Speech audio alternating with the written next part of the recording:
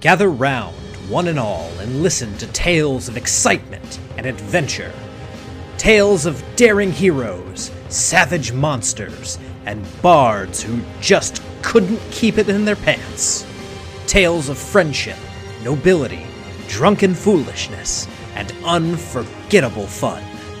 These are tales of role-playing games, fair listeners, and this is Rollin' Bones. My name is Ryan Howard, and I shall be your guide.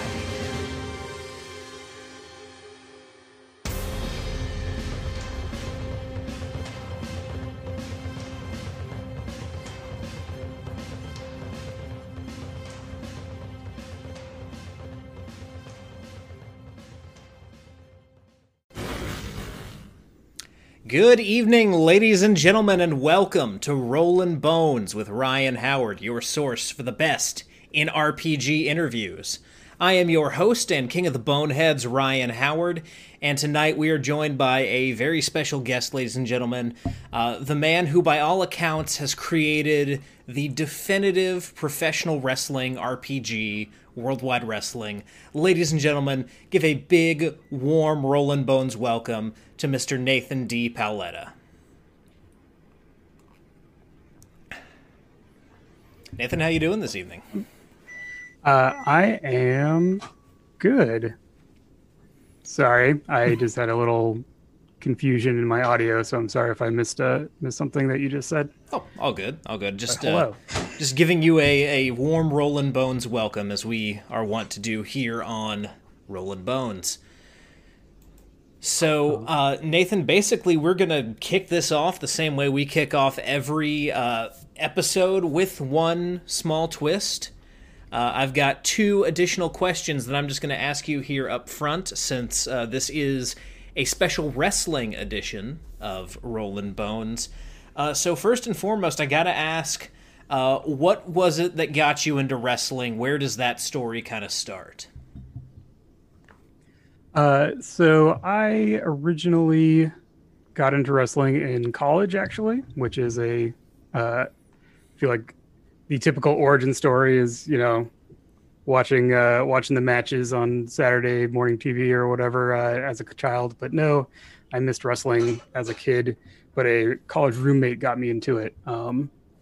So I actually entered in with the kind of transition into, the ruthless aggression era of WWE, which, depending on who you talk to, may be not the greatest time to get into wrestling, but whenever you start is kind of what impresses on you. So I have some positive associations with that stuff. But yeah, and then I got kind of out of it and then back into it much more heavily after I moved to Chicago, and started getting into more like indie wrestling and stuff. So Absolutely.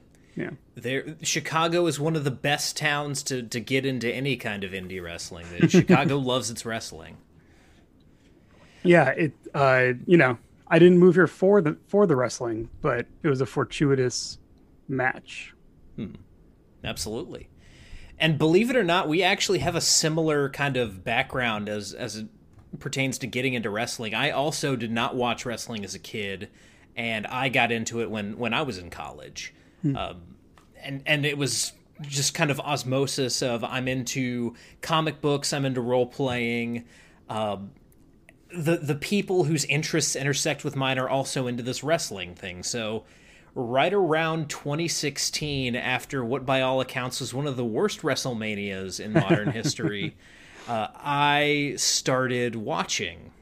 And so, yeah, it's very very similar for me. I very quickly found a burning passion for wrestling that led me to even try to get into the squared circle myself, which did not go well. And of course, we have to ask, just getting kind of background here, and knowing a little bit about the era where you came in, that might lend some hints as to the answer to this question. But who would you say your favorite wrestlers of all time are? I mean, that's I feel like that's a question that's both easy, and then if you want to, use it as a launching off point for like, how do you even define good wrestlers. What is your favorite thing about wrestling, and who embodies that thing, right? Yeah. So do you want me to give you some criteria for this answer? No, I mean, it's my favorite. Well, my favorite wrestler, looking to my heart, is actually he is still with us, still training, but sadly retired. Shibata. I'm blanking on his first name now. Anyway, New Japan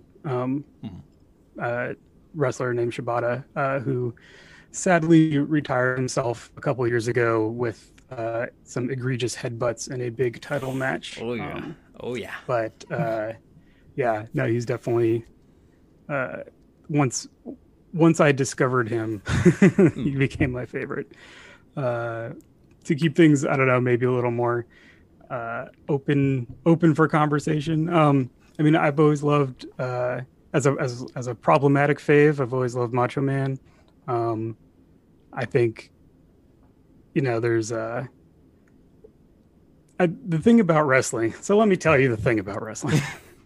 The thing about wrestling is like it's as the deeper you get into it, the more there is to explore and find and enjoy, and also the central kind of duality of like real troublesome personal behavior also becomes more and more prevalent. So as a character, Macho Man is certainly my favorite wrestling character. I can say that for sure. Yeah, I mean, again, I could go on, but you can start there. Yeah, and I mean that's definitely kind of a thing you have to deal with as you get into wrestling as an adult. As an adult who gets into wrestling or is into wrestling, the more you learn about the people behind the characters you see on TV, the more you realize that the adage of work hard, play harder is definitely in play with many wrestlers. There's a lot of pain involved in professional wrestling, and as such, a lot of guys tend to go to extremes to dull that pain. Mm-hmm. And so there definitely is a dark side of the ring, to name drop a recent documentary series. It's I think one of the most interesting things about how wrestling is now, like one of the most interesting transitions over probably 20 years or so, has been how that lifestyle has, I think, really changed a lot for contemporary wrestlers. I mean, living a life on the road is hard. Like anyone who tours, like if you're in a band or in any theatrical profession or anything that tours, like that's a hard life. But I think the culture of being in wrestling has really changed to where a lot of the people doing it now seemingly have less of that stuff going on, which is good, like just in terms of being like healthier people who are coping with things in ways that do not cause premature heart attacks and stuff like that. Yeah. Oh yeah, definitely. And that's been a change for the better, I think, for sure. And I do think there's a couple different kind of factors there. Now, to kind of speak to what you said, one of the funniest things I've ever heard, I think it was Brian Kendrick giving this interview, because he has kind of one foot in the old school and one foot in the new school. And it was either him or someone else talking about the differences between WWE backstage in 2005 and in 2017. He was like, everyone's just playing video games now. Right. They're all just back there just playing video games. It's like doing CrossFit and playing video games. Yeah, which is funny because, I mean, it kind of, you mentioned people sharing your interests, osmosing you into wrestling. And then now we have wrestlers who also straddle the line back into the gaming community, like Xavier Woods and Kenny Omega and people like that, who like either through inclination or through deciding to make it part of what their deal is, square the circle again back into video games specifically for most people, I think. But it's that Venn diagram of interests You know, the wrestlers are, it's kind of like how the people who are making movies now and the people who are writing games now are the people who grew up playing them or watching them or whatever. You know, the wrestlers now are the people who grew up seeing wrestling and wanting to be wrestlers, like, and having those overlapping fandoms themselves, I guess is what I was trying to say. Mm-hmm. Yeah, definitely. And there's even now a bunch of wrestlers kind of looping back into the pen and paper gaming thing, like people like Ember Moon and Brandon Cutler. By the way, Brandon Cutler, you're welcome on the show anytime. I've been trying to make that happen since like day one. Mm-hmm. Yeah, got the cross-promotional gimmick right there. Mm-hmm. Absolutely.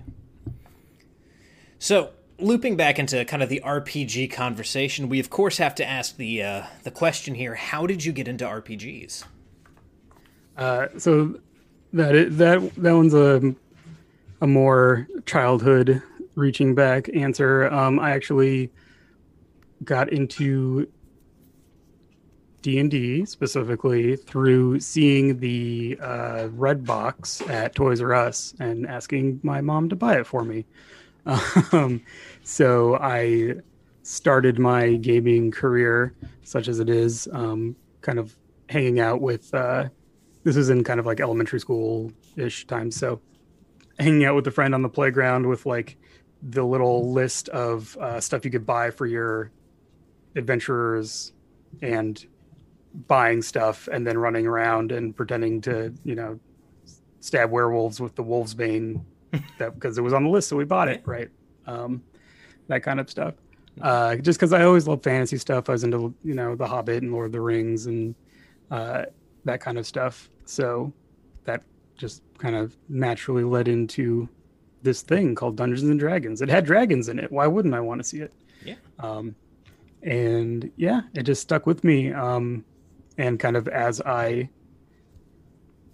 got older and kind of understood the game part more and, you know, played with friends from school and stuff like that, I definitely turned into the person who was always the dungeon master, or later the storyteller once I found Vampire the Masquerade and the White Wolf stuff. And just was always really into it and started having ideas for games and started looking into how does one make one of these games anyway, and that led me to the world of, and this was as the internet was becoming the internet, and so that led me into the world of self-publishing, and I started making my own games, and, you know, here we are now. Absolutely. So, of all the games that you've kind of played over your years of gaming, what would you say is your favorite game that you've played? Oh, boy. I'm trying to think if my answer has changed. Because I'm like, what have I played in the last couple of years? I mean, for me, once I started getting into the self-publishing world and the indie self-published stuff, that's really where my heart ended up.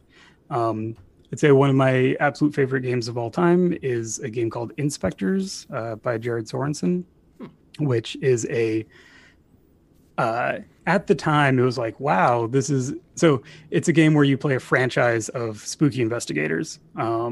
So it combines the kind of premise of kind of like a Scooby-Doo through Ghostbusters kind of scale of stuff, with the idea that you are essentially a franchise owner in a kind of reality TV oriented business, and you are you're kind of performing for your bosses as you go out and solve spooky crimes. So it was really ahead of its time, I think, in terms of kind of a meta layer of the game. And also it's just like a super tight, mechanically extremely efficient, perfect little gym of a game that can be played over and over, and it's always fun. Mm-hmm. So. Absolutely. Gotcha. Now, going back to those early days of Dungeons and Dragons, or even maybe not that far back, because early characters often kind of fall by the wayside as far as memory goes. Who was your first character or your first memorable character?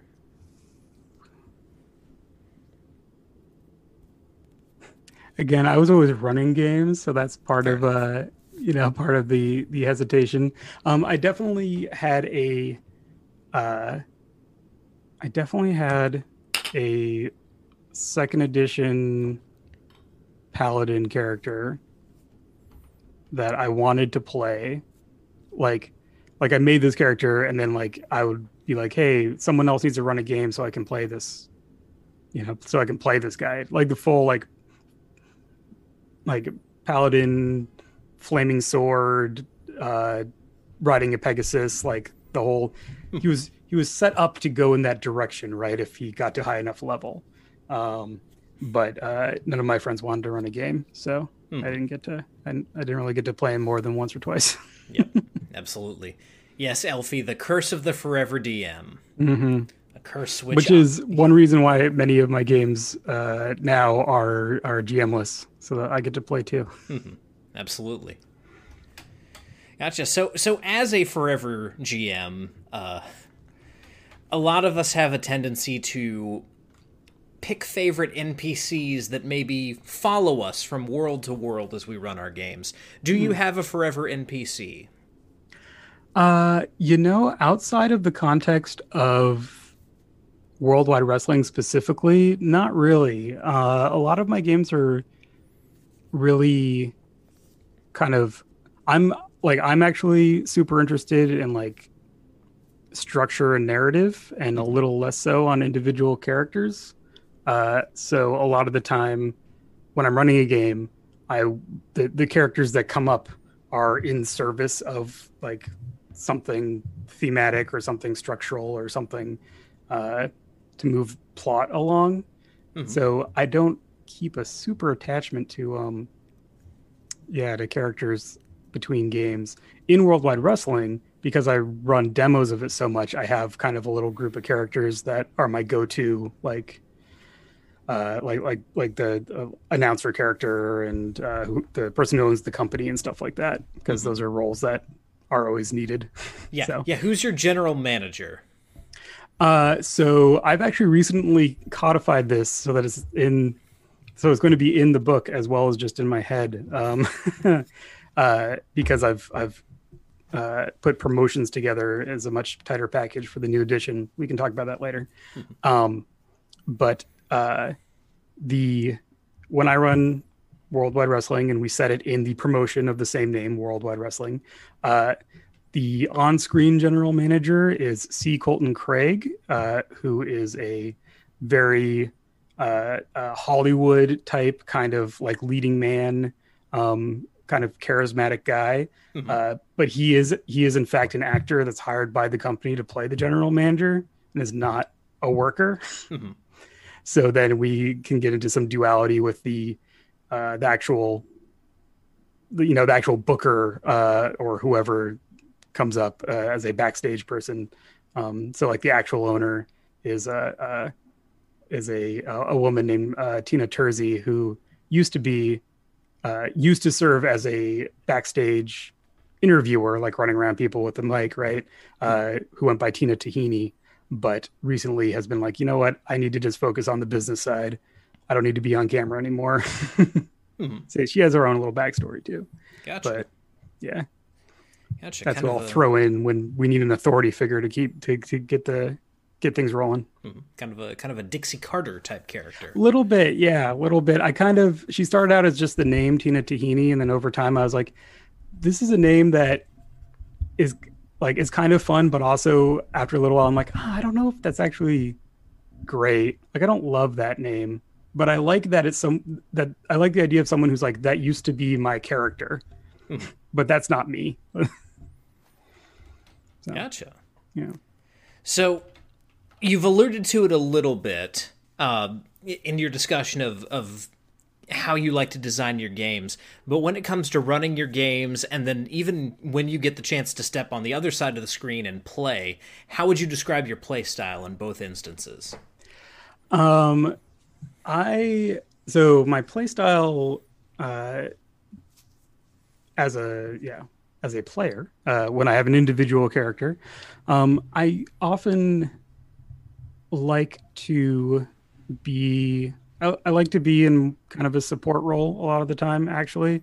And I think this is kind of an overlap with always running games where I'm kind of like, I'm happy to help other people get the thing that they want for their character. Mm-hmm. I often well, so I'll have, maybe I'll like the last time I played D&D, for example, like, I'll play the cleric, like that's no problem.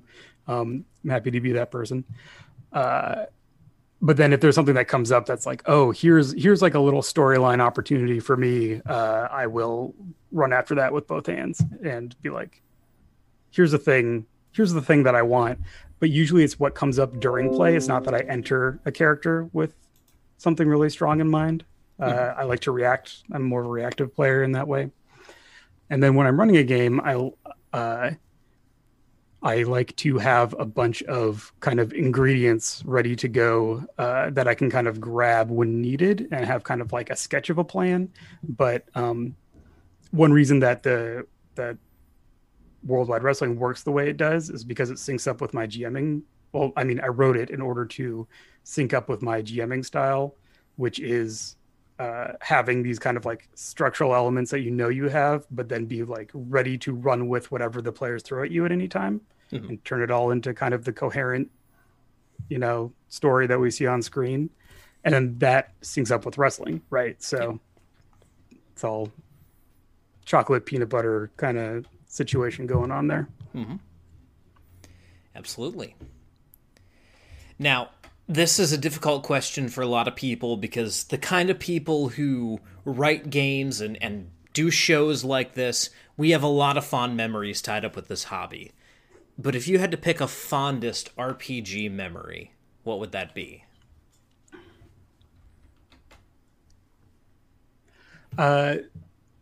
So, oh man. So for me, that's really tied up with social stuff for the most part, like the people that I'm playing with or the people that doing this allows me to see.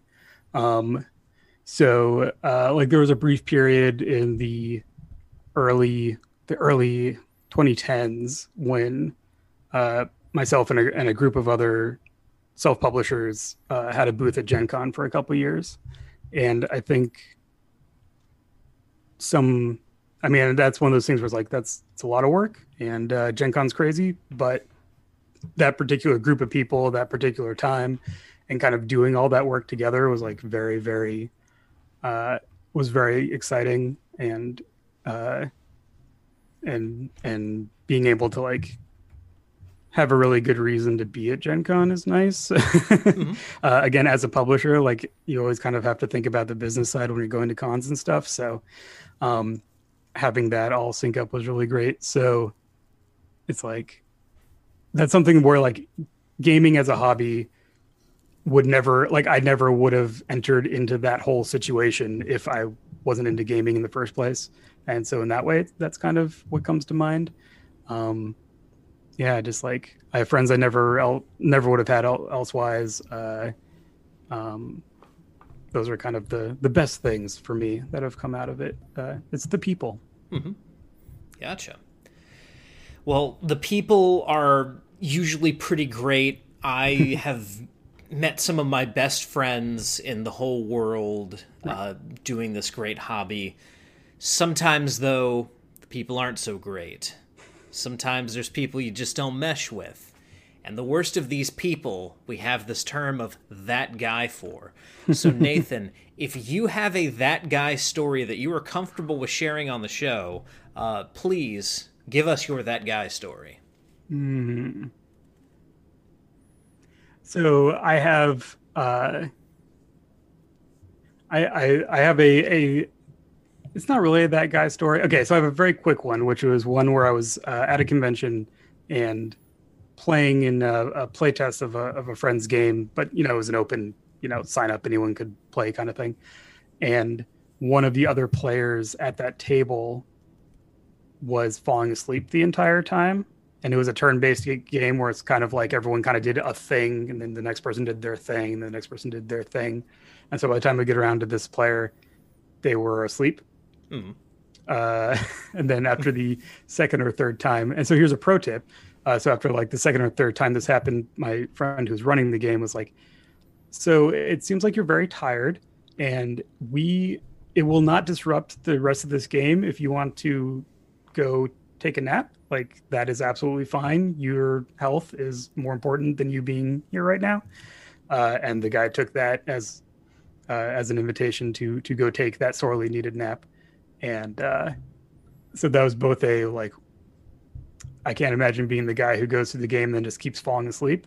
But also, that's a very teachable moment of, like, you can gracefully give people an exit for certain things, and it doesn't have to bring the entire game to a screeching halt, especially in a con setting where you don't know what the deal is, right? Mm-hmm. So, but in terms of most kind of like uncomfortable individual moments, like, are they asleep? Yeah. Past that, I mean, yeah, I think I'm pretty fortunate in not having anything outside outside the standard kind of like, oh, we weren't really on the same creative page, but like that just happens when you run lots of demos and stuff like that. Nothing really egregious. My friend has a story about a guy who ate an entire can of uncooked beans at the table while playing a game at a convention. And that is not my story. So I wouldn't say that, so that is all that summary is all I really can say, but that's what I think of when I think of that guy's story. What on earth? Oh my God. Yeah. Now, I say that, but I can totally see, when we finally get to do Savage Expeditions Deadwood, if someone wants to get super into Deadlands and crack open the can of beans with their Bowie knife in the middle of one of my Deadlands sessions, I guess go for it, but yeah, that's weird. At least that's thematic a little bit. This was like in like a 4th edition game with like 8 players or something, like something very not conducive to a good time. Yeah, absolutely. I have never had a legit table flip, even though people do go for like as part of playing. There's lots of opportunities for table flipping or suplexing people through tables, grabbing a chair, that kind of stuff. But so far, no one has actually come to physical blows playing one of my games that I know of. Gotcha. That I know of. Absolutely. Now, this is the last of these introductory questions. The answer to this question can be as philosophical or as sophomoric as you want it to be. But Nathan, if you could put anything on a t-shirt, what would it be? I mean, so you asked me that question. I have a running joke with my friends where I'm out of the shirt game because I've done a couple bootleg t-shirts over the last not the last couple of years even, but a couple of years ago. My favorite of those in terms of concept, but I think the execution could have been a little better, and that's on me, was a shirt celebrating the Purple Haze. Kevin Sullivan's The Purple Haze. He came from the sea as part of the like first promo with that guy, and so it's a Purple Haze / Jimi Hendrix style Purple Haze gimmick on a shirt. I thought it was great. Chris Hero bought one. Sweet. That's my claim to fame. Thanks, Chris. No, I've done a couple wrestling themed bootlegs, but I'm out of the shirt game. So when you say, what would you put on the shirt? I say, nothing. I'm out of the shirt game.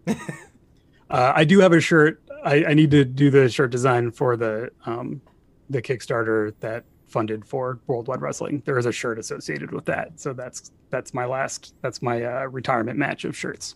Gotcha. Well, at least Chris Hero didn't look at your shirt and go, "Oh no."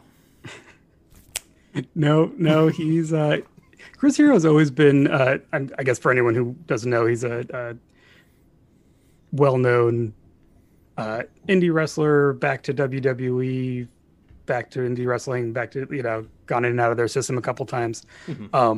But he's always been very supportive of the fan community in indie wrestling, and like he often he's one of he will buy people shirts and zines and stuff.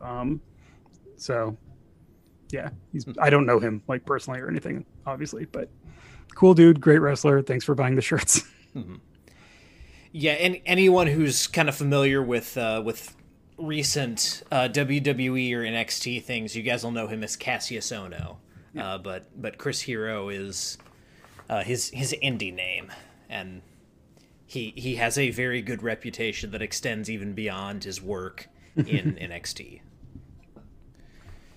So, we've talked about this a little bit already, but to quote John Hambone McGuire, paraphrasing a Reese's commercial, wrestling and role-playing seem to be two great tastes that should taste great together. However, historically, a lot of attempts to combine the two have led to some serious abject failures. I will not reach over and grab my copy of WWE Know Your Role again.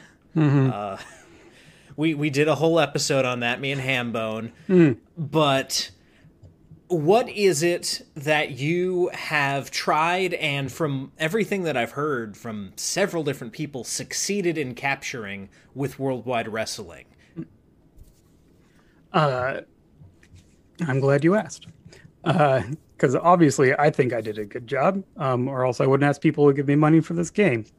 So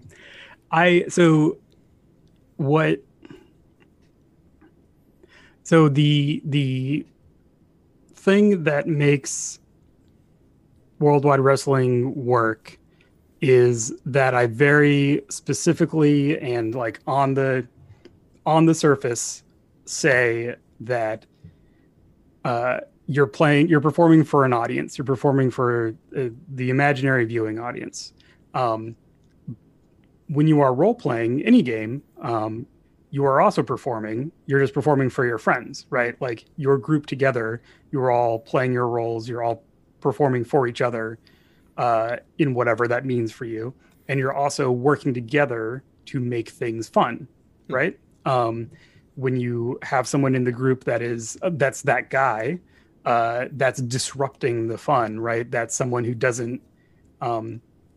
isn't supporting you in your goals for the game. Even if the game is one where you're contentious and your characters are at odds, the players are still working together to have a good time playing the game, right? And so that maps to wrestling like one-to-one. Wrestling is an art form that is reliant on people working together to entertain an audience and make it look like they're in conflict. Their characters are in conflict, but the performers are not. Outside of when things go wrong or something like that, which is its own spin on things. Yep. So the fun of wrestling I think so. A lot of the joy of wrestling for watching real world wrestling is watching the cool moves, right? Seeing these incredible athletic feats and these like wild things that these guys and girls can do on in the ring. But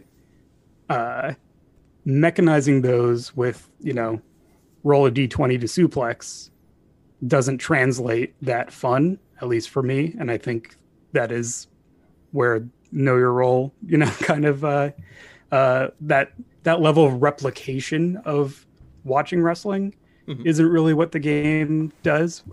What my game, at least about, is capturing the ongoing, never-ending storyness of wrestling, and saying that the wrestling is there. We're there for the wrestling. That's the activity that we are there for. But playing out a wrestling match is still telling a story with your friends. So what the dice are there to do is to tell you how well the story you tell translates to the audience, not whether your, suplex is really good or whether you actually manage to pin them or not. Pinning them or not is a function of the storyline. So that decision is made at the higher level of creative, the GM role, saying your character is winning this one because I think that'll be most fun for our story. Mm-hmm. And then the characters have, you have moves, you have rules that are pertaining to your characters that allow you to rebook things on the fly in certain circumstances. And so those are the swerves that then creative has to integrate back into the story, because the whole goal is for that imaginary viewing the audience not to realize that that wasn't the plan. Mm-hmm. You want to make it look like that was the plan. So the kayfabe of it, right? That shared suspension of disbelief, that's what the game kind of says, here's what you're doing. Mm-hmm. And is all kind of structured around that. So yeah, I don't know if that actually answered your question. I just got to talk about the game for a little bit. Yeah, it definitely does, because one thing that I found, and this is across any kind of portrayal of wrestling outside of wrestling itself. Mostly you see it in video games, and then also in the few attempts at RPGs. You have to commit in that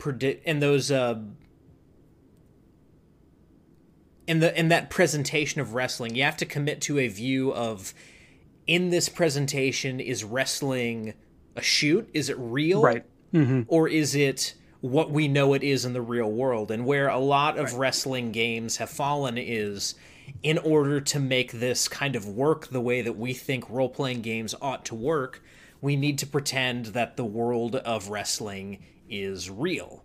Mm-hmm. But what it seems like you've done is basically give a simulation of what wrestling actually is, which I find fascinating. Yeah, and to be clear, this is all from the perspective of a fan who has watched a lot of wrestling and thinks about stuff too much. This is not from the perspective of being like, in the business in any way, because I'm not.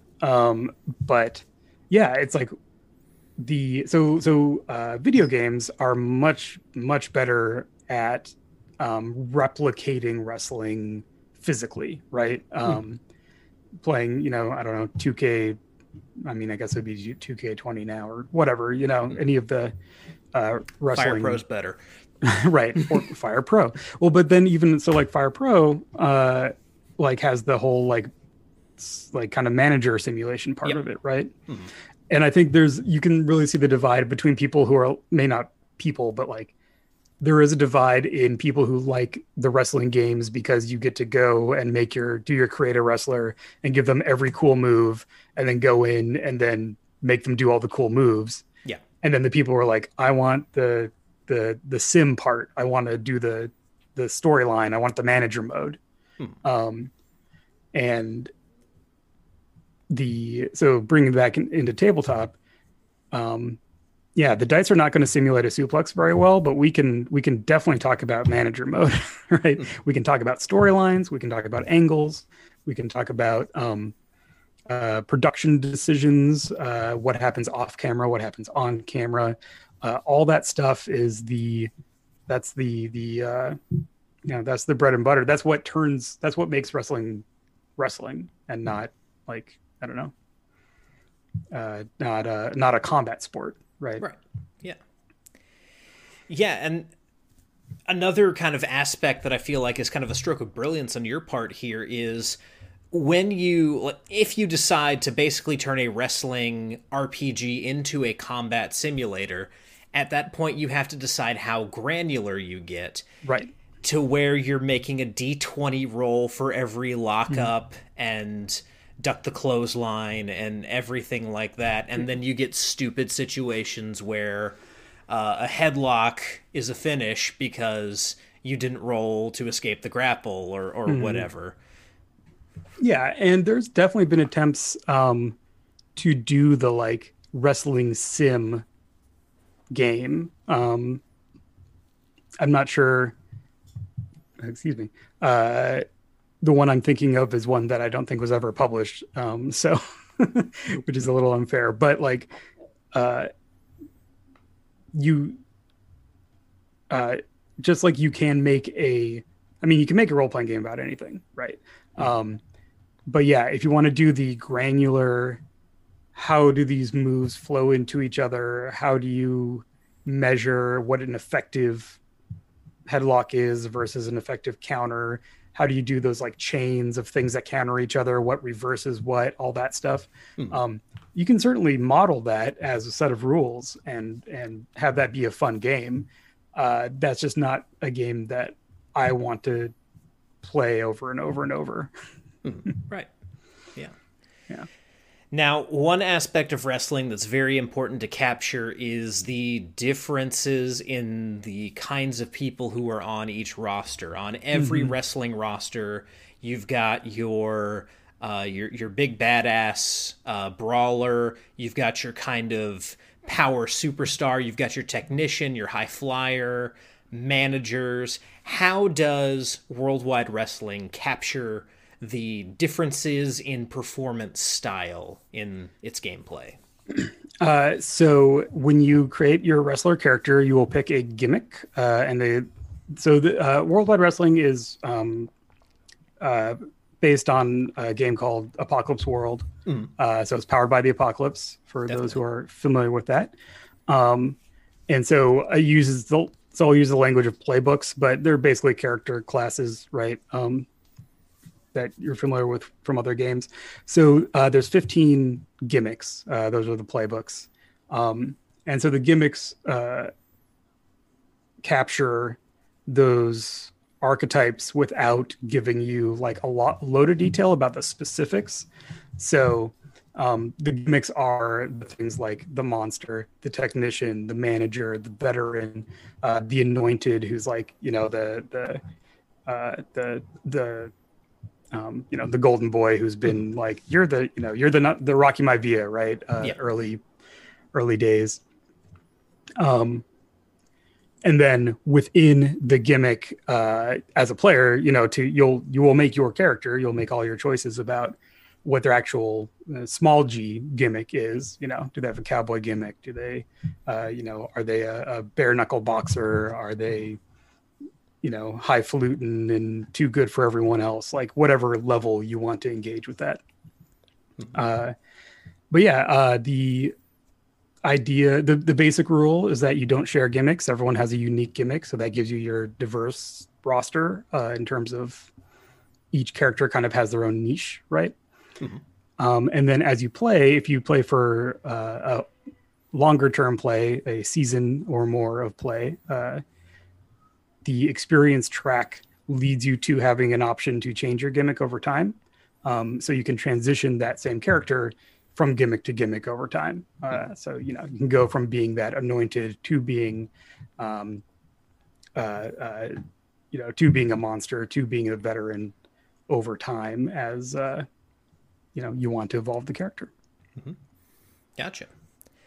Now, one thing that kind of stands out to me as a possibility for this particular game, and I don't know how much you have experienced this or have tried to replicate it in your own games. It seems like this is a game that lends itself very well to what in the D&D world is known as the West Marches style, where you have a large party, like anywhere between 18 to some people do this with 20. And you have, I guess in this case, you would book out these matches and then have the people who are on the card for the evening actually show up or zoom in at that point and then run the matches. Is that something that you guys designed in there? Is that something you've done or seen done?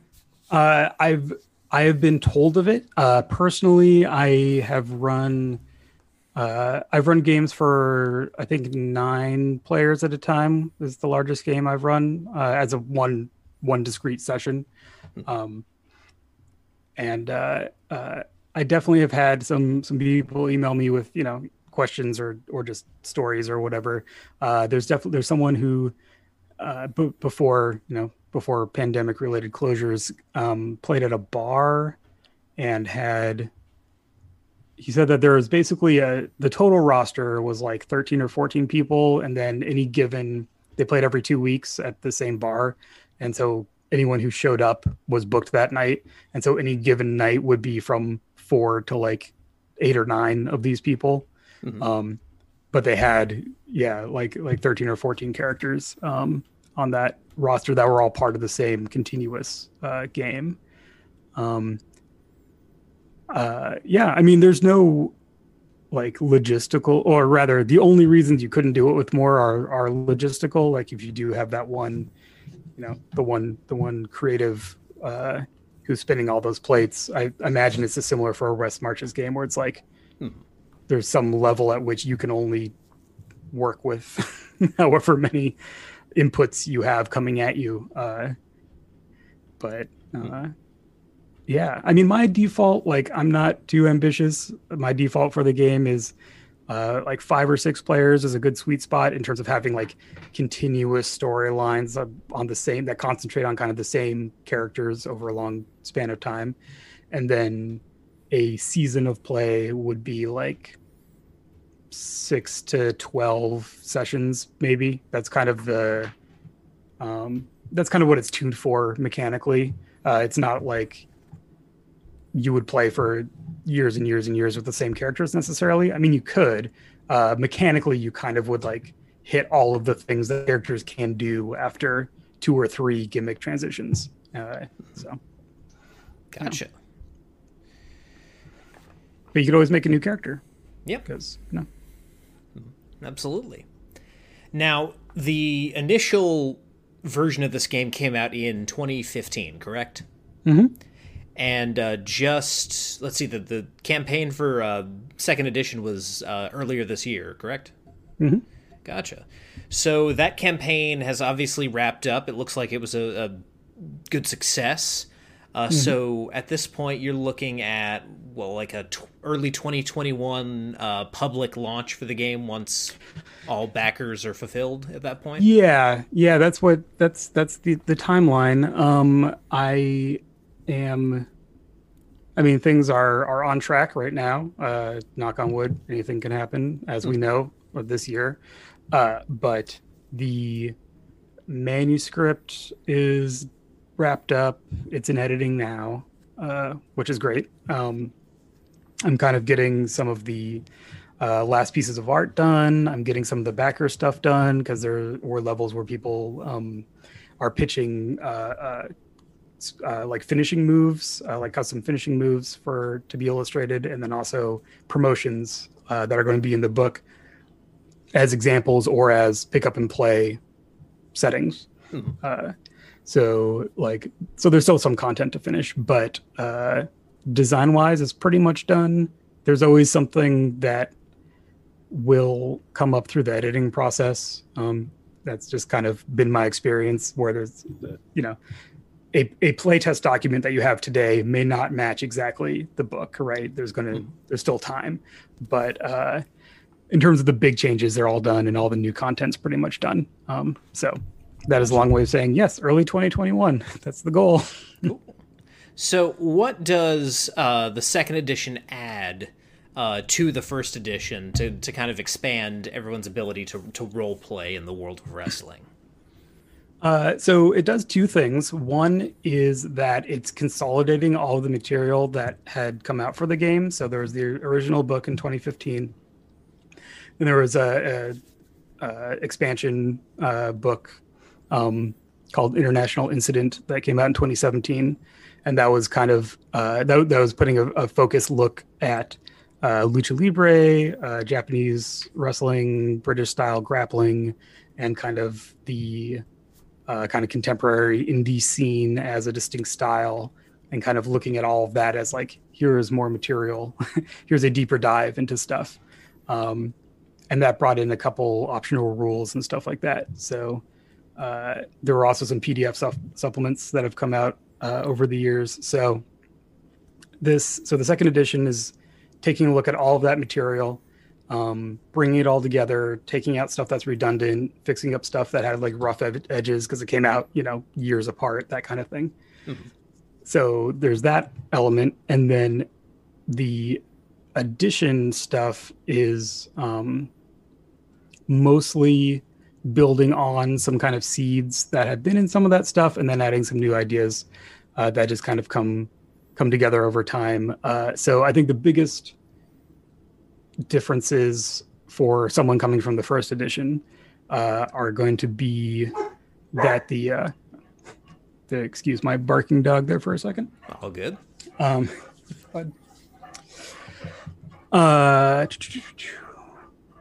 Right now, because I just finished the manuscript, it's all like kind of one big like I'm like, what even is new? What was in the old stuff? It's all kind of together in my head. Excuse you. There's a dog outside. He has to defend the house. Absolutely. So specifically, the gimmick list. So there were 10 core gimmicks in the original game, and then over time those kind of expanded. So the second edition, I said there's 15. So that's kind of a consolidation and pruning and kind of bringing that back down to something a little more manageable. Mm-hmm. The promotion stuff is put a lot more front and center. So you can play a one shot and just need the character sheets and reference sheets and like some knowledge of the game and be good. But the additional stuff, if you want to play a longer term game, the promotion has rules. So it develops like a character. It can get experience. It can get new stuff for it. You can unlock new stuff for your promotion. And that's all based on how popular your wrestlers get, because experience in this game is based on popularity.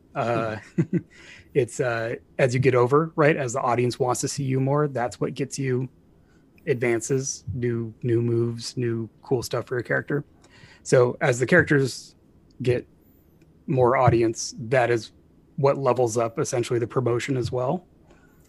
So that's placed much more front and center as a like default for play. You don't have to use those rules for promotions, but if you want to, they're like integrated very, very tightly.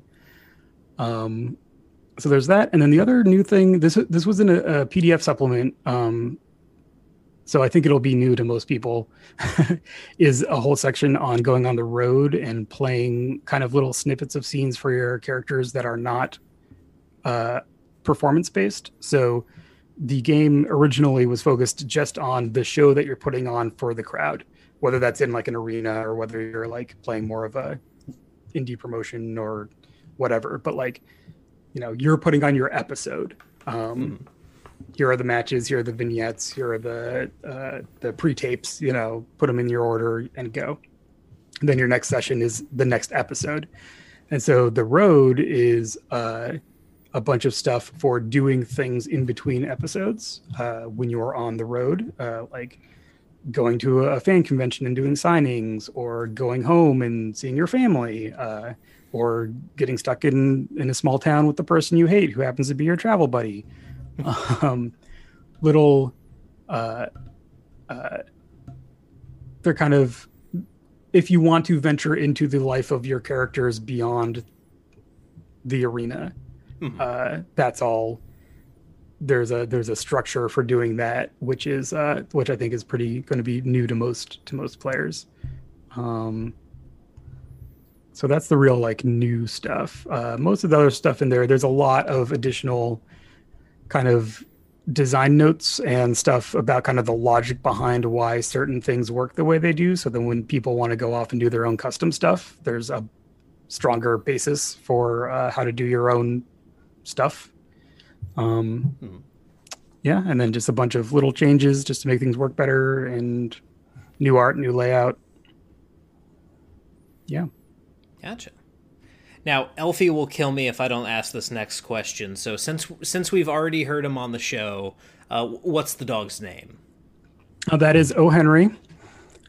He is a Beagle Bulldog mix called a Beeble.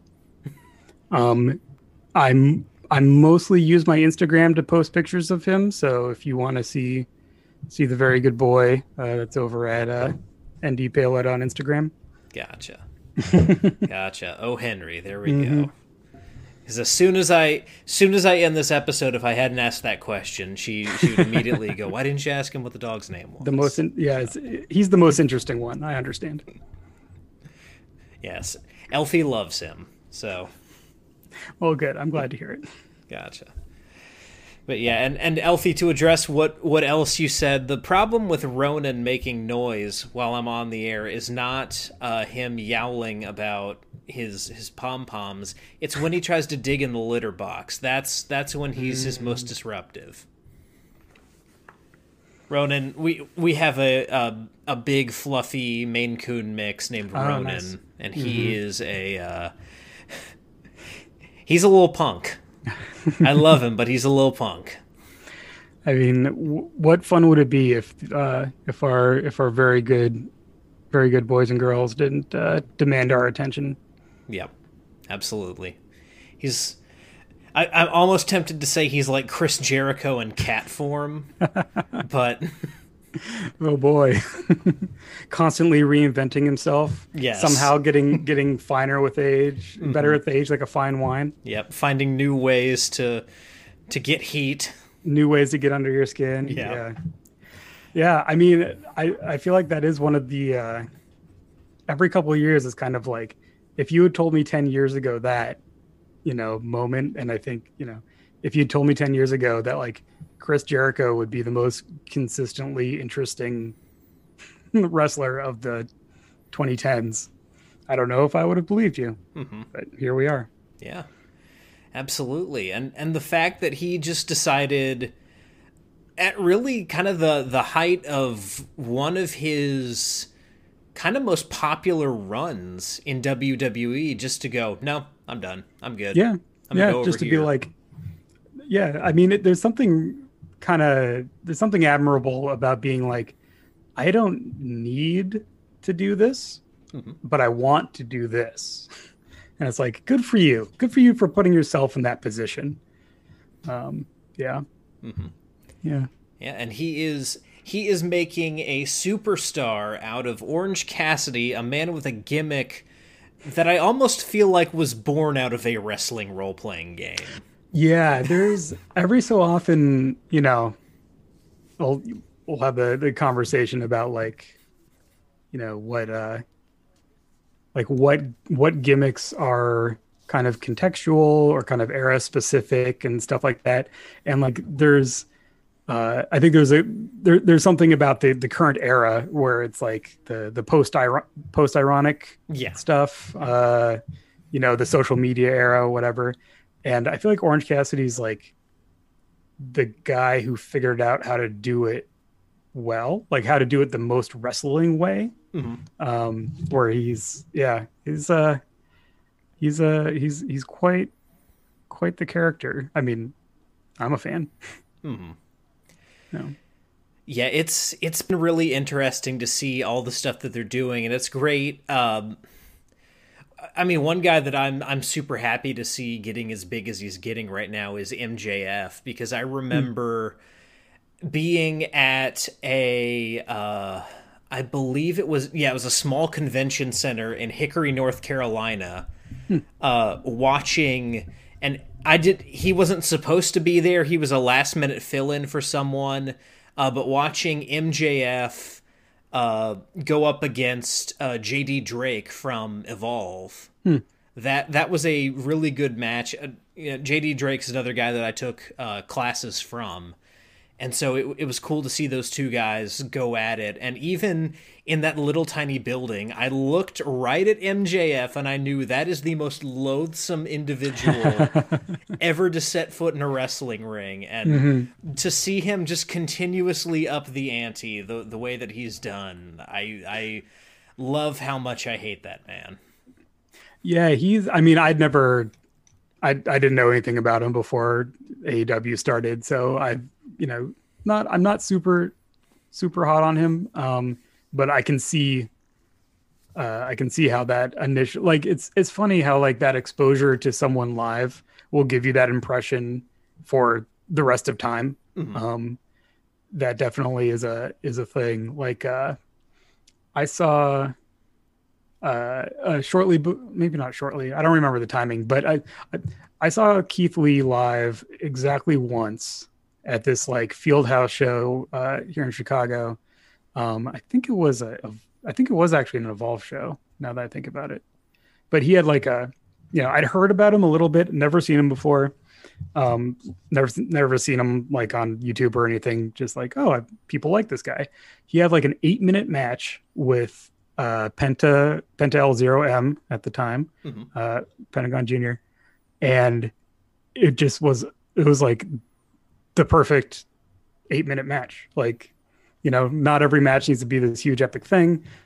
Sometimes you just want two guys who are really good to just beat the hell out of each other for a couple minutes, and it was just like that perfect little beautiful nugget of wrestling. And I'm like, Keith Lee's the best. I love Keith Lee. And I guess other people do too. So I'm glad that he's seeing success, is my understanding. Yeah, the first wrestling show that I went to in person, there's this great little tiny well, actually they're not little tiny, they're decent sized actually, out of Charlotte, North Carolina, called Premier Wrestling Experience, PWX. That's where Cedric Alexander got his start. Tessa Blanchard has been through there. Hangman Page was there for a while. But there's the first show that I went to that I got to see live and experience live wrestling. The very opening match, like pre-show match, Ace Austin was in it, and he's now currently the X Division champion in Impact. And then later on in the card, it was again JD Drake versus Jeff Cobb, which was an outstanding match. Yeah. And then on that same card, Michael Elgin wrestled for the title. And then the main event match was John Schuyler, who has done a couple job gigs in NXT, and I think he's done one in AEW as well. It was him versus Cody right after Cody got released from WWE and was doing his kind of tour of the different promotions. Yeah. And that was the first time I'd ever seen Cody Rhodes wrestle, and it was a transcendent moment. Wow. Yeah. I managed to catch now we just get to tell wrestler stories, which is fine. Let me know if you want to bring this back to somewhere else. But I know what you mean about like seeing Cody. I haven't seen Cody live, but there is something where it's like someone that you've only seen on TV, and then you see them live, and it's like, whoa. There was a short-lived span of time between when Samoa Joe got signed to NXT, and he basically did like a farewell tour a little bit on the indies. Like there was kind of a couple month span where he just like went everywhere before he was going to go vanish into the NXT machine.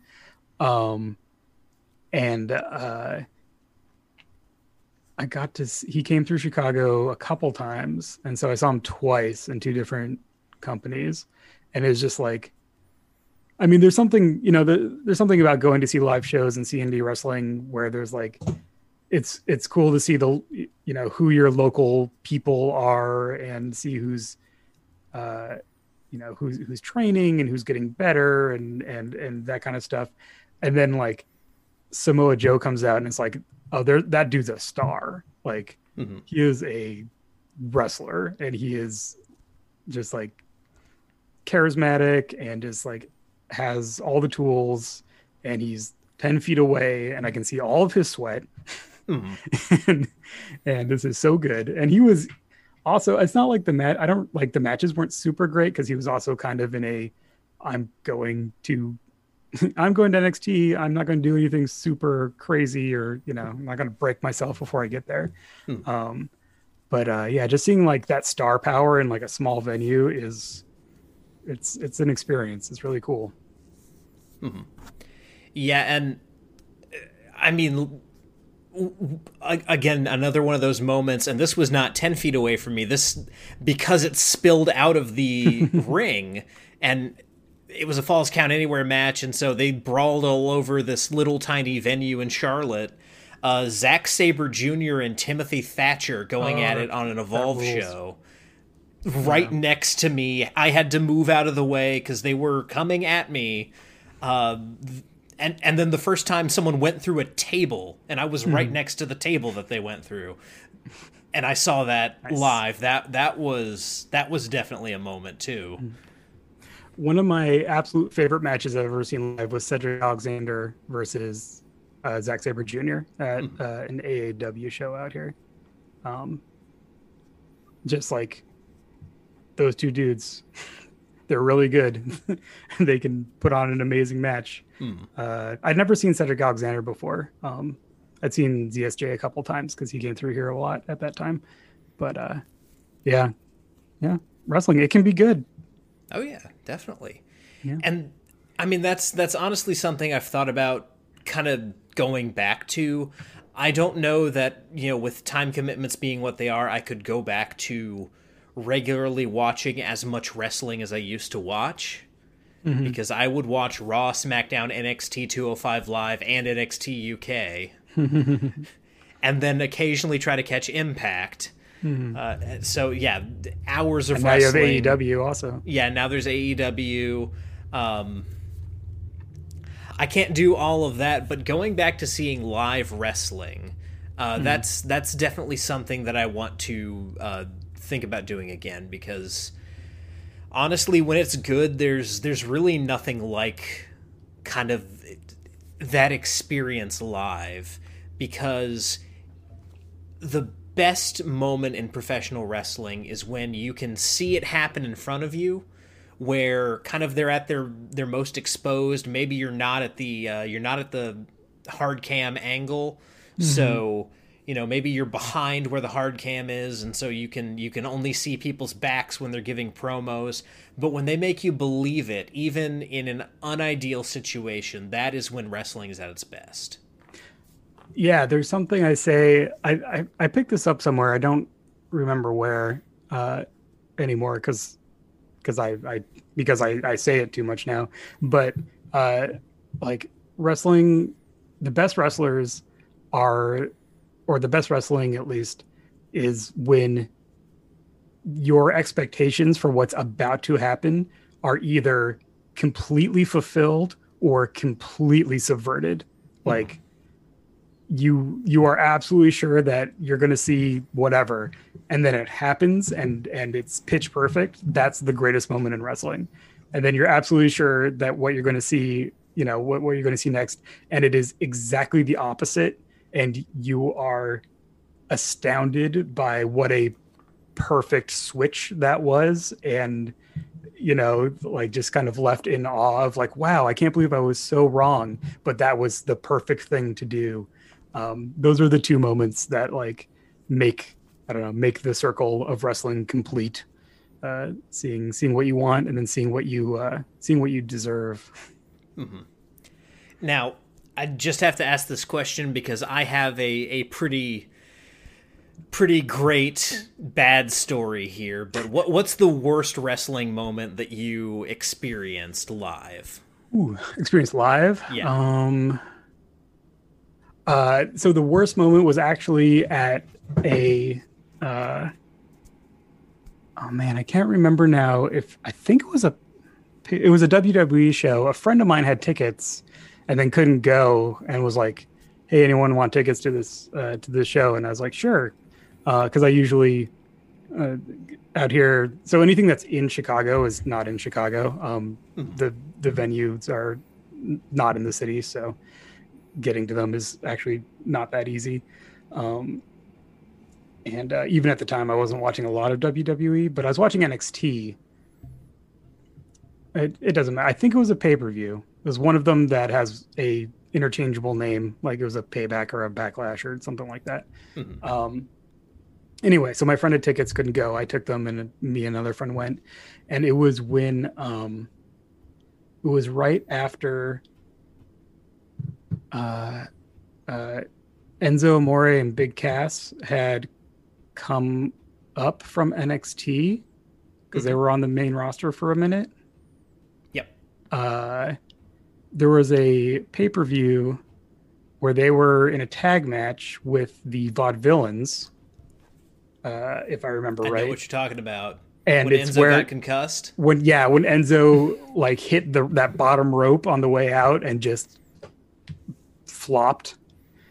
I mean, I know it looked bad on TV, but like in the building, it was like, did I just see him die? Like, it was terrifying. Mm-hmm. We were pretty far away. We were not in great seats. And so, you're kind of splitting your attention between the screen and the ring. And like, I happened to be looking at the ring when he went out, and you just see just how his body fell out of the ring. I was like, oh my God. And then, we're waiting, and finally they, showed us on the screen that he was, could move and stuff. And it's like, did I just see someone die? That was the scariest moment I've ever had watching a live wrestling show. So there's that. Yeah, mostly at other stuff at like indie shows. It's mostly that stuff where someone like hits something and I'm like, oh my God, are they okay? Which sometimes is part of the story and sometimes it's not. I forget what his NXT name is now, but Dijakovic. Yeah.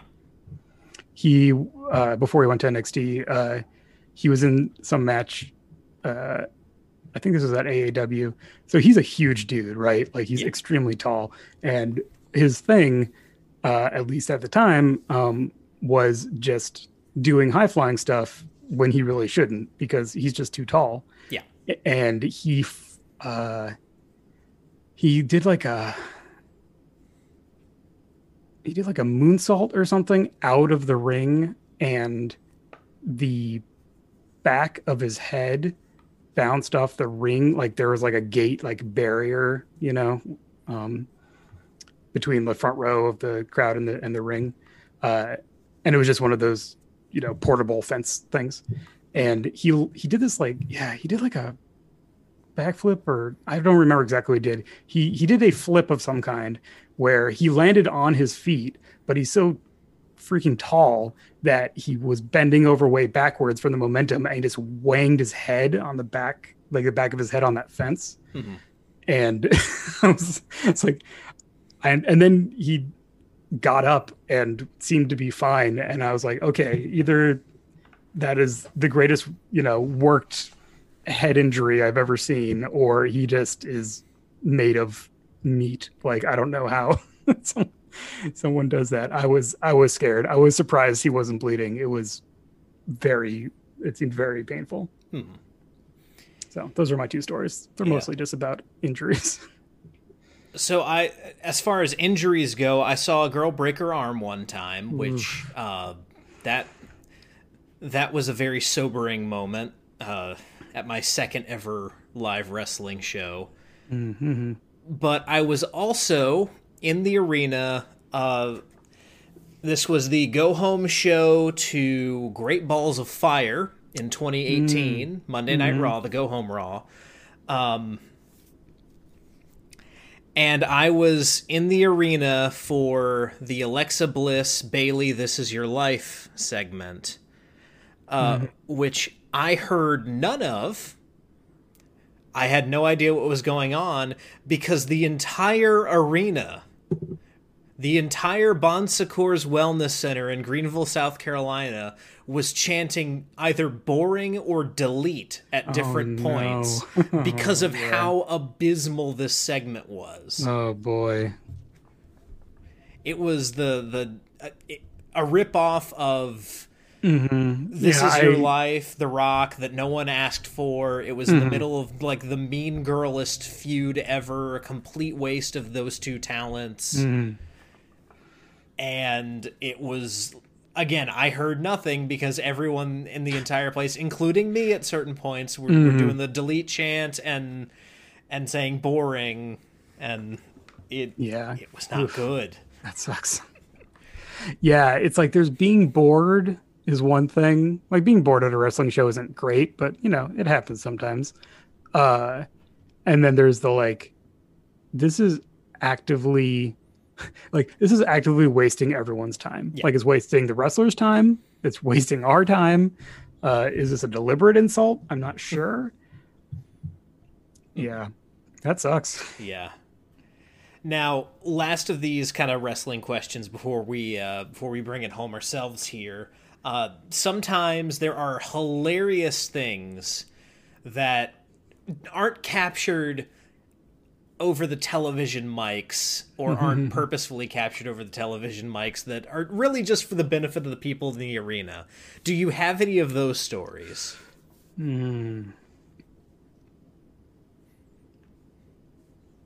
man, I don't know. Not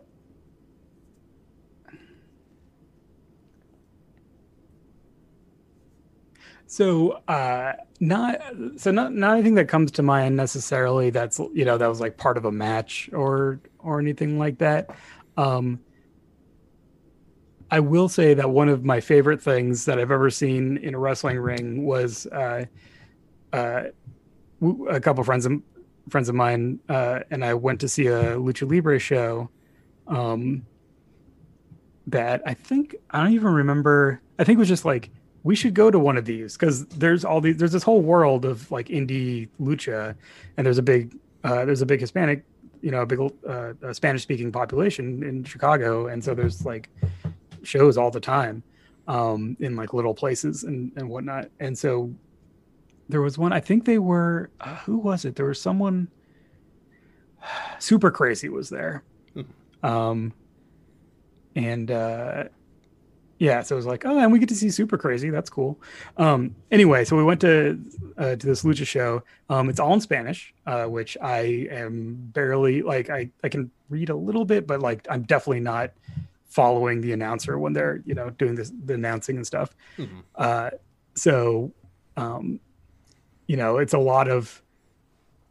So it's kind of fun because it's like wrestling transcends language, right? Like we could see, like we had fun, like the matches were great. But in between the matches, all these like little kids with masks would run into the ring and just run around. And it was probably the most heartwarming thing I've ever seen. Cause like kids just from the audience, because they're at a wrestling show and they got to see all the luchadors and they had their masks and they wanted to be in the ring. So they'd run in after matches and like take pictures with the technicos and stuff. And then they'd have to get like shoot out by the announcer and stuff like that. So not a great pithy story, but that was definitely one of the most kind of like, oh, this wrestling can be really nice. Like it's really like, family, it was like family friendly, lots of families are there, and it was also great wrestling. So there's my happy wrestling story for you. Gotcha. One time I was at a Ring of Honor taping, and it was a 6-man tag. It was Dalton Castle and the Boys versus SCU. And Kazarian hit one of the boys with like a head kick, and Dalton Castle goes, "Come on, ref, that was a closed foot." And I just lost my shit for the rest of the evening over that line. That is very good. I do have a line in the manuscript somewhere that says closed fist punches are illegal in professional wrestling. Just want to make sure that is known. And then I guess the other one that's really funny, it was David Starr and Martin Stone, Danny Burch, for those of you who watch NXT UK. They were having like a super technical absolute clinic of a match, And at the very end, they were doing the whole, is David Starr going to shake his hand? Because he was kind of flirting with a heel turn in that promotion at that point. And he goes to do it, and Martin Stone's standing there going, shake my hand, and someone in the crowd goes, don't do it, and Martin immediately looks over and goes, why not? Nice. Yeah, it's those little moments where you really get the face to face that can really make it. Yeah. Gotcha. Well, this has been a fun evening of role-playing talk and talking professional wrestling. Those of you who aren't necessarily into professional wrestling, I hope our excitement for this particular form of entertainment is at least contagious enough that you'll give Nathan's book a look and check out some wrestling yourself. So Nathan, at this point, I'm going to turn it over to you to promote anything that you've got to promote, anywhere you want to direct people's attention. It's yours now. Go for it.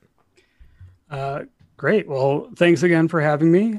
Always a pleasure to have these kinds of conversations. All of my work, all of my games, as well as zines and some podcast projects are at my website, ndpdesign.com. The page for Worldwide Wrestling has a download for the playtest documents for the second edition. So you could kind of, and that includes all the gimmicks. So you could kind of take a look at those if you want to get a sense of what I've been talking about. And if you happen to already have the first edition, the playtest stuff will kind of get you going into checking out what's new for the second. Let's see. Other than that, I'm currently originally it was through August, but it's probably going to be through Labor Day. I actually am running a sale on some of my other games. I have to clear some space as I will have some incoming product, sooner rather than later. So my Edgar Allan Poe Jacksonian America monster hunting game, Imp of the Perverse, is on sale, as is a game that I published that I did not write, called Trouble for Hire by Kevin Allen Jr., which is a road movie adventure game of kind of combining, your Smokey and the Bandits with your Fasts and the Furiouses, if the kind of interaction is revs your engine, if you will. Those are both beautiful full color hardcover books. They're on sale for $20 right now, which is pretty significant discount, as I do need to clear some space and they are heavy. So that's running through Labor Day. And yeah, other than that, I am not doing a whole lot of social media right now. In addition to the dog, I also have a small baby in the house.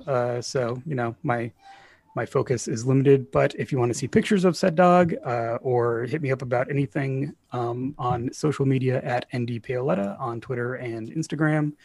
And if you are interested, speaking of the 70s, if you are interested in the 70s television detective show, The Rockford Files, starring the immortal James Garner, another game designer and friend of mine, Epidiah Ravachol, and I do a podcast about that television show called 200 a Day, and it is available wherever podcasts are sold. So if you want to hear two nerds talk about a TV show, I know, a podcast format no one has invented, you can check that out. We talk about the narrative and story stuff a lot because we're both narrative designers and it's a really well-written show. So that's cool. My other thing to plug. Gotcha. Well, guys, that is going to do it for today's episode of Rolling Bones. Just to let you know what's coming up later this week, on Saturday, I have my hard copy and PDF of John Harper's Blades in the Dark, so I'll be doing a full-on review of that system, letting you guys know my candid thoughts on that particular system, since John's been on the show and so many of my friends have been playing that game. I'm excited to dig in and see what I feel about it. And then this time next week, 8 o'clock on Rollin' Bones. My friend Sean Andrews and I, he's a host of a Star Trek podcast that I'll be guesting on here in the not-too-distant future. We will be taking a deep dive into the world of Star Trek role-playing with special focus on Modiphius's Star Trek Adventures, which he is GMing a game that I am playing in. So we'll be talking a lot about Star Trek and its history of role-playing, specifically about the recent stuff, because it's really, really good. But until then, guys, whether you rolled a 1 or a 20, I'm so glad that you rolled your bones with me, Ryan Howard, and I'll see you next time.